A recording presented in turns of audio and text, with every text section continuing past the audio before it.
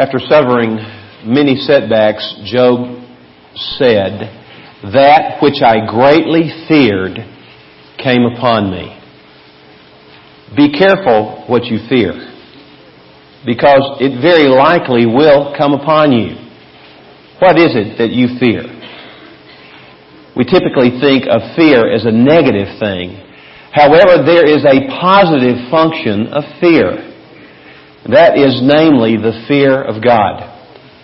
There's a story found in the book of Acts about a centurion, a soldier by the name of Cornelius. Cornelius was a man of great standing within the Roman army and within his community. And the Bible teaches us that he was a God-fearer. He feared God. It's been a long time since that terminology has been viewed positively as it relates to us. How long has it been since someone has said to you, "You're a God-fearing person"? Actually, it's sort of passé. In fact, some of us might be even embarrassed if someone described us as a God-fearing person. But Cornelius was a God-fearer. And the Bible says, as a result of that, the Holy Spirit fell upon him. That which he greatly feared came upon him, namely God Himself. If you want to have God to come upon you, then you, like I, must fear the Lord. What does it mean to fear the Lord? What is the fear of the Lord? Its most basic meaning is that of anxious dread produced by the realization that the impending judgment of God is at hand upon a person. This is seen in the reaction that Adam had when he sinned. The Bible teaches us that Adam hid from God. Why? Because he was afraid of God. The reason was because he sensed that he was under the judgment of God because of his sin. For those of us who are in Jesus Christ, I love the song which we sang, "Christ on the solid rock." And we are told that we are dressed in His righteousness alone and faultless to stand upon His throne. When you know Jesus Christ, do not fear God in the sense that Adam feared God, because Christ has taken our punishment for us. We're going to look at that in some detail today as we work our way through this passage of Scripture. However, there is a sense in which we still, as believers in Christ, are to live a life of fear in relationship to God. The Bible does say in Philippians chapter 2, "Work out your salvation with fear and trembling."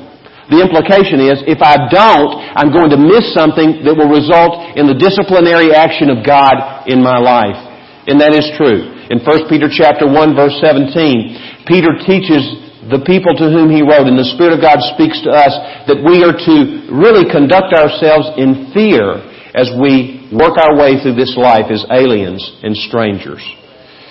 Well, there's another aspect of the fear of the Lord that applies more to us who know Jesus, though, and it's just this idea of veneration or awe or reverence.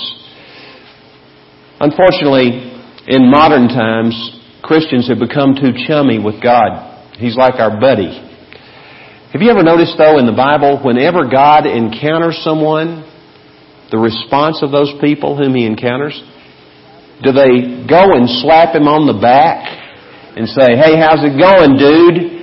That's not what people do in the Bible. When people see God, they hit their faces usually. In the book of Revelation, when John saw Jesus, what did he do? He fell on the ground like a dead man. We have lost the sense of the awe of God, and we need to recapture that sense. How do we know that we fear God? Well, in several places in the Bible, the fear of God is equated with obedience to the Lord. In Psalm 112, verse 1, the Bible says, "How blessed is the man who fears the Lord." And then it defines what fearing the Lord is, "who greatly delights in His commands." Do you greatly delight in the commands of the Lord, or do you find the commands of the Lord burdensome in your life? Do they weigh you down? How do we regain or recapture the fear of the Lord? The first place we begin in regaining the fear of the Lord is to believe what God says about the fear of the Lord. And this may come as a surprise to you. It did to me as I was caused to reflect upon it. In Jeremiah 32:40, when God is speaking about the new covenant He is cutting with the people of God, He says this. He says, "I will put the fear of me in their hearts, so they will not turn away from me." So God ensures ultimate fear on my part in relationship to Him, because He puts that fear of Himself in my own heart for my own good. In Isaiah chapter 11, verse 3, when Isaiah was speaking of the coming Messiah, of course Jesus is that Messiah, this is what he says in part about Him. He says, He will delight in the fear of the Lord.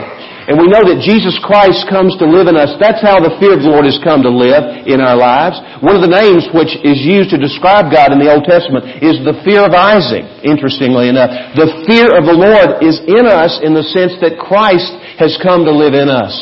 And as 1 John chapter 3 says in verse 9, that if we really know the Lord, we will not continue in sin. We do sin, obviously, but it will not be the predominant theme of our lives. So the place to begin is believe what God says in His Word. God says He has put His fear in my heart so that I will not turn away from Him. So when I sense myself turning away from the Lord, when I sense myself being prone to wander away from the Lord, what am I to do? I'm to believe God. I'm going to God and I say, Lord, this is what You say, and I'm trusting You to produce a healthy fear of You in my heart. Here's another thing that will help us to regain the fear of the Lord. It is to get a right understanding of God's nature. All sin is the direct result of a faulty understanding of the nature of God. We do not dwell enough on the majesty of God, on the holiness of God, on the transcendent glory of God. Please understand, He is the Creator and we are the creatures. We do have a unique relationship with Him, an amazing relationship that is the result of what Jesus Christ and He have done for us. Nevertheless, we live in this relationship with the Lord who is awesome and powerful and mighty. Lastly, we need to get a sense of the pervasiveness of God. God is everywhere. One of the verses that helps me to remember this, and which really has kept me from sinning a lot in my life, is found in Proverbs chapter 15, verse 3, where the Bible says, the eyes of the Lord are in every place. That's a little scary, isn't it? Now, some of you teenagers think the eyes of your mom are in every place. How does she come up with all that information?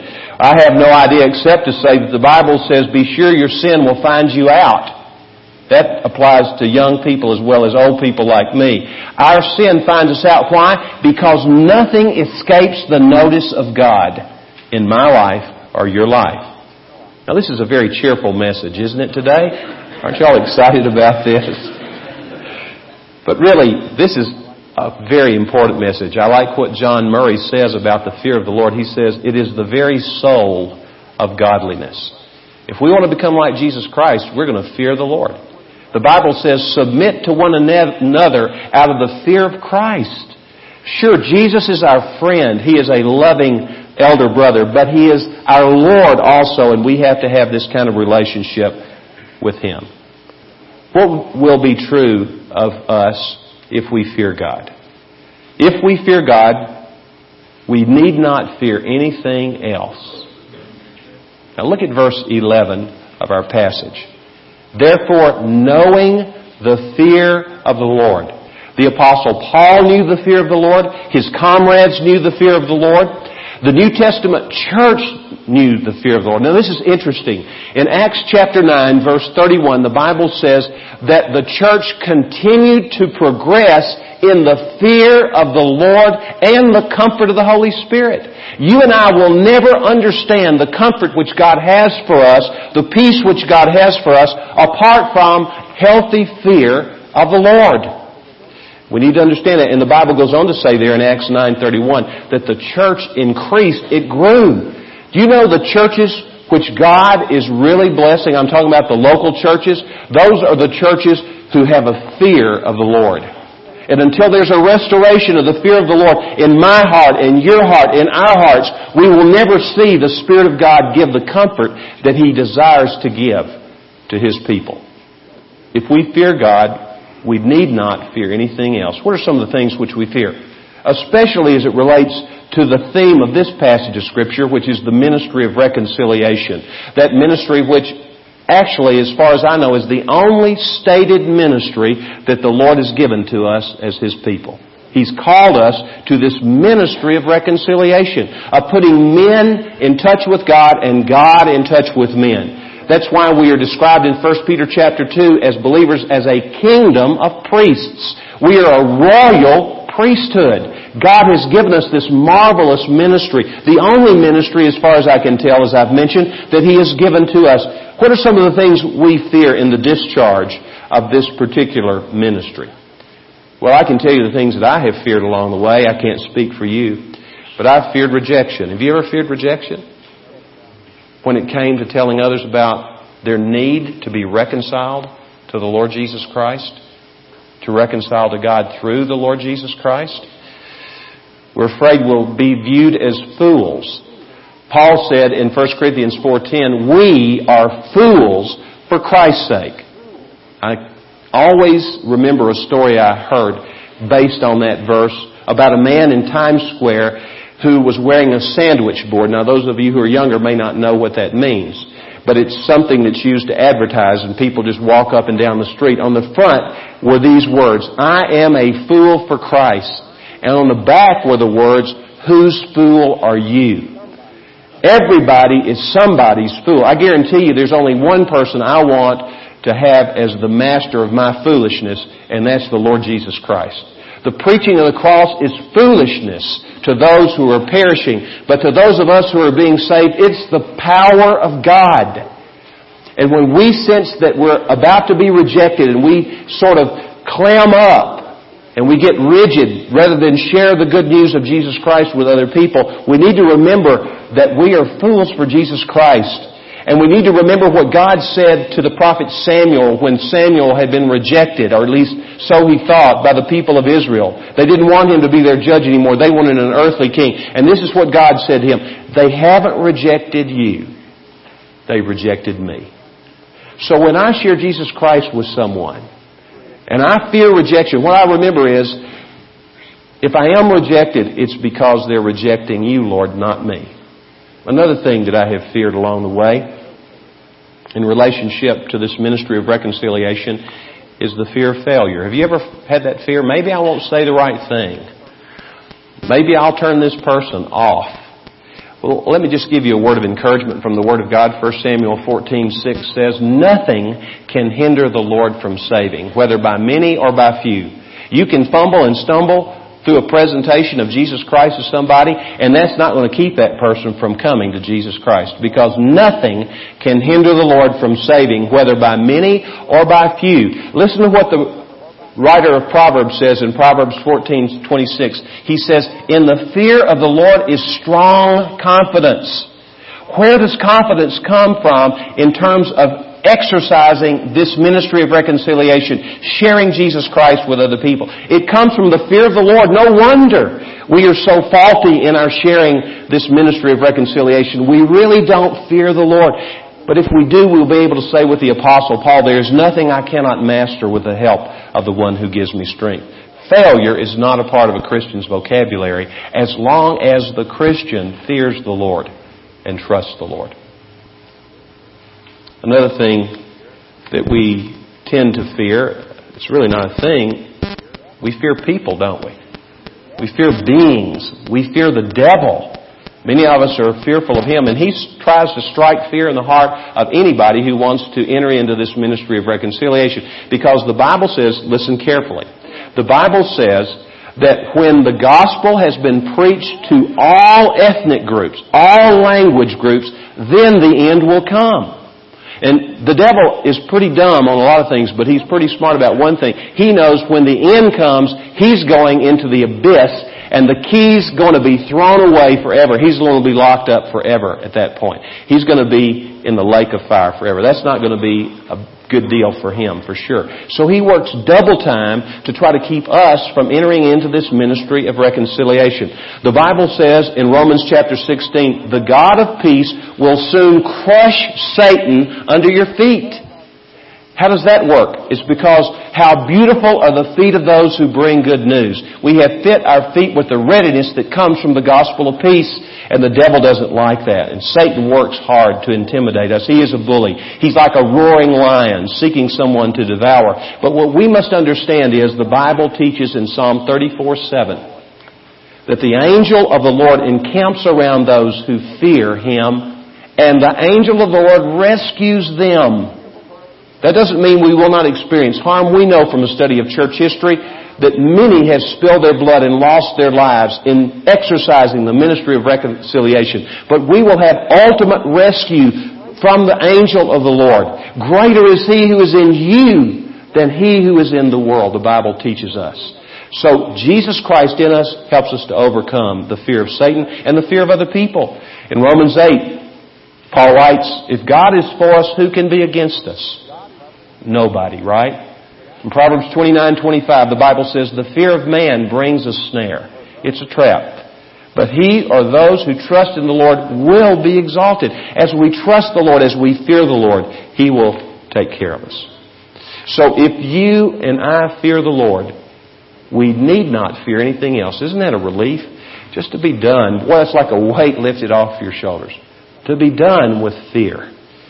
Because we know the Lord is on our side. Well, the second truth which emerges from this passage is this. If we fear God, we will urge others to be reconciled to God. What does it mean to be reconciled? Well, to begin with, it presupposes there's enmity between two individuals. And it's not one-sided enmity. There is a war going on between God and man because of man's sin against God. And God does not take our sin lightly, as we're going to see. But if we fear God, we will urge others to be made right with God. Why will we urge them? Well, we're going to see in some detail, but let me just go ahead and make mention of the fact. We know what the Bible says is true in Hebrews 10:31. It is a terrifying thing to fall into the hands of the living God. We would not wish that on anyone, to fall into the hands of the living God. We also know what Jesus Himself says in Matthew 10. Verse 28, He says, do not fear those who are able to kill the body, but are unable to kill the soul. Rather, be fearful of Him who is able to kill both soul and body in hell. That's talking about our God. He is a loving God, as this passage teaches, but He is also a God of justice and a God of holiness. And sin exacts a price. The wages of sin is death. And if we really know the Lord and we really know what He's done for us, and by the way, the love of God can never be experienced in its totality until you and I first have a healthy fear of the Lord. Because we recognize that before we received Jesus Christ, we were the objects of the wrath of God. We were destined for total separation from God and a painful existence in what Scripture calls hell. And this motivates us to want to urge people. Look at this verse 11 again. Therefore, knowing the fear of the Lord, we persuade men. That's a strong word. Now jump down to verse 20. Therefore, we are ambassadors for Christ as though God were entreating through us. We beg you on behalf of Christ, be reconciled to God. Have you ever begged anybody to be reconciled to God? Have you pled with people to come to Jesus Christ, to be reconciled? Understanding that if they don't get reconciled to God, they have a very, very dim future. And it's incumbent upon us who have experienced this grace from God to minister to people in this way. Well, this ministry of reconciliation, which has been given to us, God is the author of this ministry. Look at verse 18. Now all these things are from God. The New English Bible does a wonderful job of interpreting this, and let me quote the way in which the New English Bible says. From first to last, all these things have been the work of God.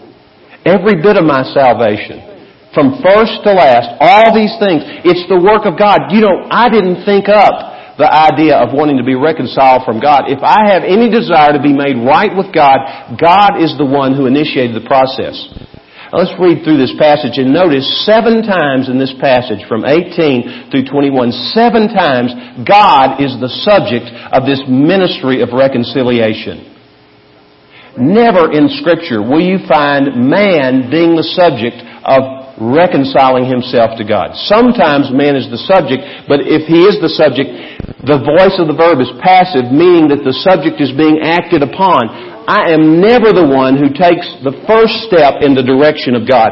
God is the author of this ministry of reconciliation. Before we read this, let me give an illustration of this. Some of you have in person seen the great painting of Michelangelo where God is reaching out to Adam. If you have not seen it in person, surely you've seen a painting of it. You've seen that picture? A beautiful, beautiful picture. If you study that picture carefully, that painting, what you've noticed is that God is straining. It seems as though every muscle in His face is contorted as He's reaching down to Adam. But what posture has Adam assumed in the picture? He's rather laid back and unconcerned, apparently. And he's just sort of limp-wristedly reaching out as if to say to God, well, if we touch, it's okay, and if not, it's okay.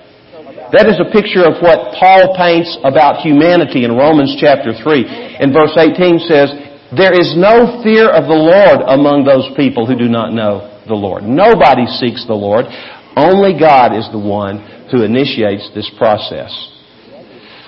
Well, let's look at verse 18 again. Now all these things are from God, who reconciled us to Himself through Christ and gave us the ministry of reconciliation. Namely, that God was in Christ reconciling the world to Himself.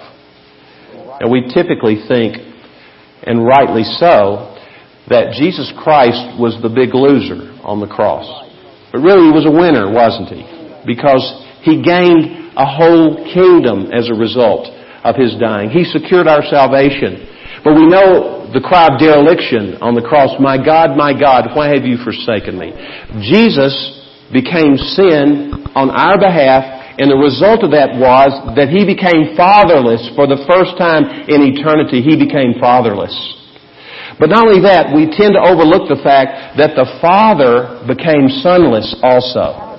And there was great grief for the Father. Remembering that God's the one who initiated this process, God the Father, not Jesus the Son of God. Jesus did not initiate it. Jesus chose to follow and fulfill the responsibility which He had in this process of our being made right with the Father. But the Father lost too. Now let's look at a little further here in the middle of verse 19. Not counting their trespasses against them. Wow. That is huge. What is this saying? That when God the Father gave Jesus the Son to die on the cross, as we saw last week from 1 John 4:10, Jesus became the propitiation for our sin, which means He became the place where the wrath of God was appeased when He died on the cross. God poured all of His wrath out upon Jesus Christ, so that there is therefore now no condemnation for those who are in Christ Jesus. Nothing is held against you and me. God counts nothing against us anymore. As far as the east is from the west, so far as He removed our transgressions from us. What an amazing, amazing thing. The Puritans used to say, preach the gospel to yourself every day. Does that mean that they believed you had to be saved over and over and over and over again? Not at all. What they were saying was, remind yourself of the great debt which you owe to the Lord. There's a song which is sung. It's been running in my mind as I've thought about this passage of Scripture. I owed a debt I could not pay. He paid a debt He did not owe in order to secure my place in heaven, so that all my sins are washed away. All of them, not just some of them, but all of them. Now let's continue here in the latter part of verse 19. And He has committed to us the word of reconciliation. Therefore we are ambassadors for Christ, as though God were entreating through us. We beg you on behalf of Christ to be reconciled to God. He made Him who knew no sin to be sin on our behalf, that we might become the righteousness of God in Him. What's the ultimate goal of our being reconciled to God? That we might become righteous in Christ. Positionally righteous, we've already talked about that. Jesus was made flesh in His mother's womb, it has been said. Jesus was made sin on the cross on our behalf in order that we might be made right with God. William Temple, great Anglican bishop, said this, the only thing of my very own that I have to contribute to redemption is the sin from which I need to be redeemed. That's all I have to contribute. Nothing. I add nothing to what God has done. And if you're laboring under the misconception that you've got to get good enough in order to receive this gift of eternal life, then be freed from that misconception. It is a false understanding of what it means to receive the gift of eternal life. We need to throw ourselves at the mercy of our great God and King, the Lord Jesus Christ, and ask Him to forgive us of our sin. James Denney, the great scholar from the 19th century, said this about verse 21 of this passage of Scripture. He said, is the key to the whole of the New Testament. If we understand this verse, that God the Father, not the Jewish authorities, not the Roman authorities, but God the Father made Jesus, who was sinless, to be sin on our behalf in order that we might become the righteousness of God in Him. This is the gospel in a nutshell. And we need to understand, this is our message that we are able to share with people. Jesus Christ is the agent of this wonderful salvation. Look at verse 14, the last part. One died for all, therefore all died. And we have already seen in verse 18 how God reconciled us to Himself through Jesus Christ. Jesus is the agent. Now, what is our responsibility? We're the ambassadors, right? Verse 20, therefore we are ambassadors for Christ. And notice the motivation for the fulfillment of our ambassadorship. It's another way of saying we're disciples of Jesus Christ. Is Christian discipleship based upon my making you feel guilty that you're not entering into this ministry of reconciliation? You know, guilt will work for a while, but it won't work very long. There are people who used to come here regularly on Sunday, and I don't have anyone in mind, but I'm sure there are, who don't come anymore because they got this guilt thing going.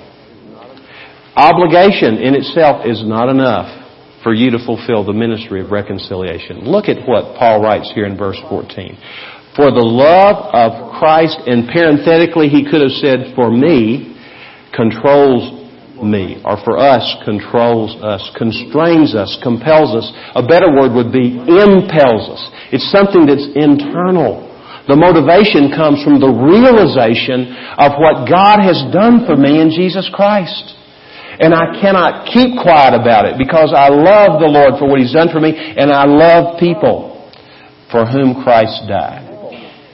Well, let's look at verses 16 and 17 as we begin to finish this study this morning. Verse 16 says, therefore, from now on, we recognize no man according to the flesh. Do you know what happens when a person has the ministry of reconciliation?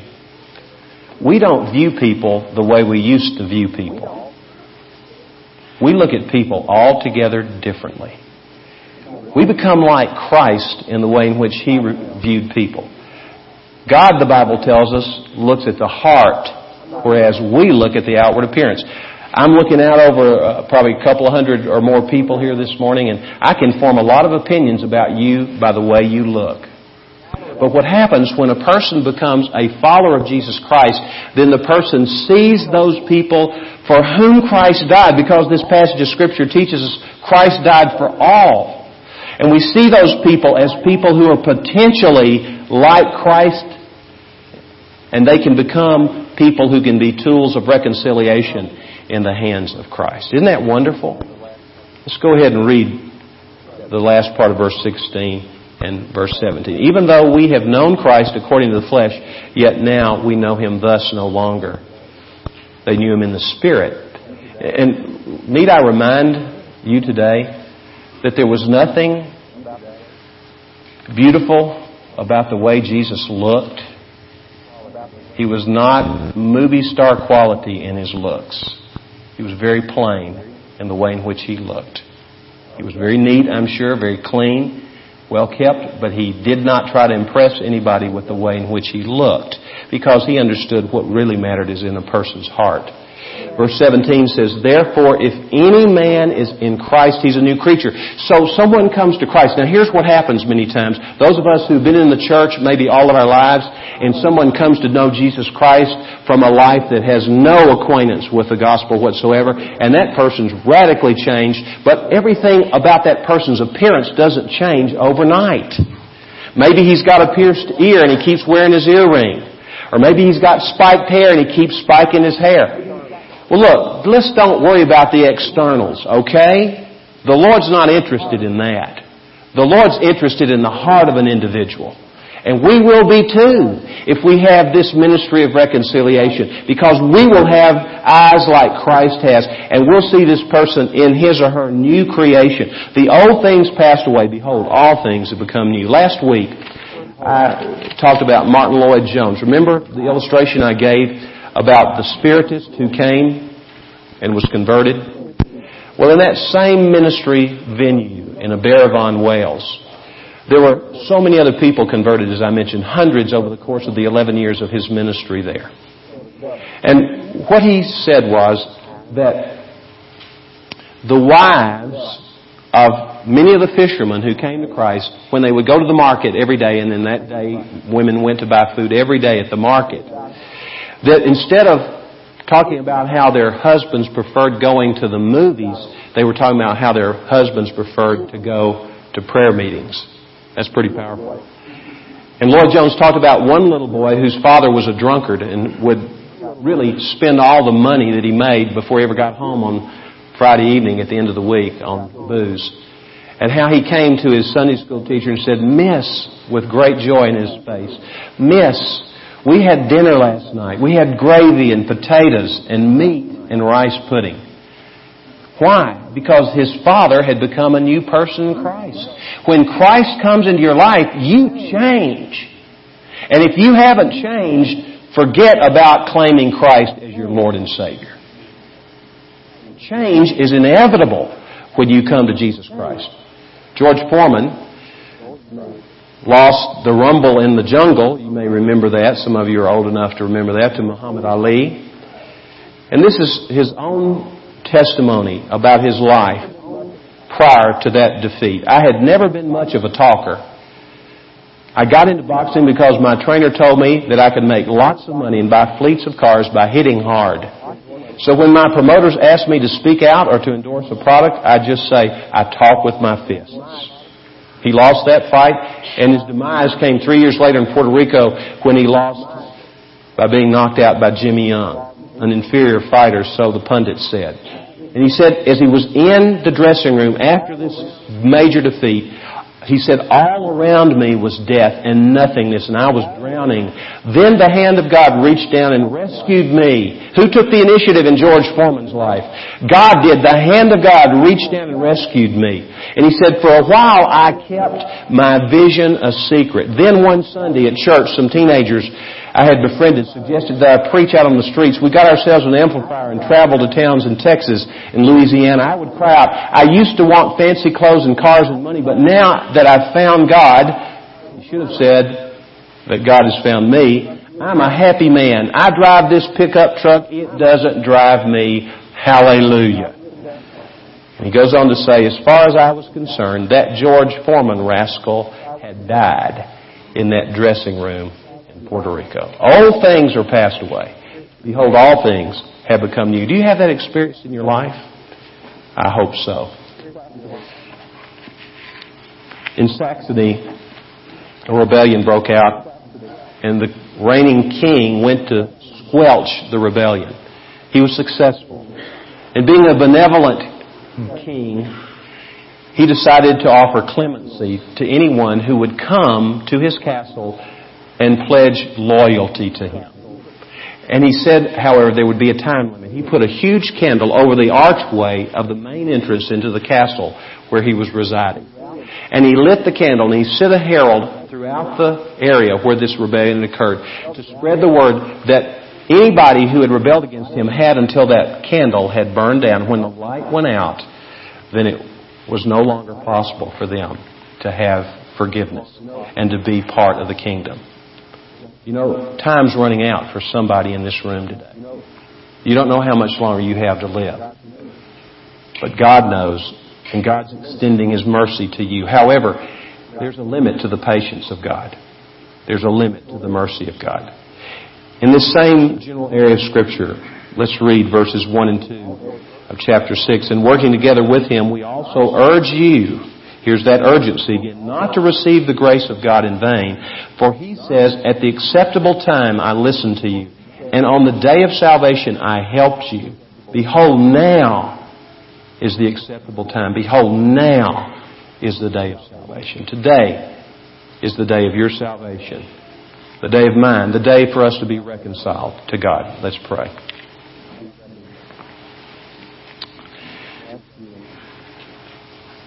Lord, we ask you in Jesus' name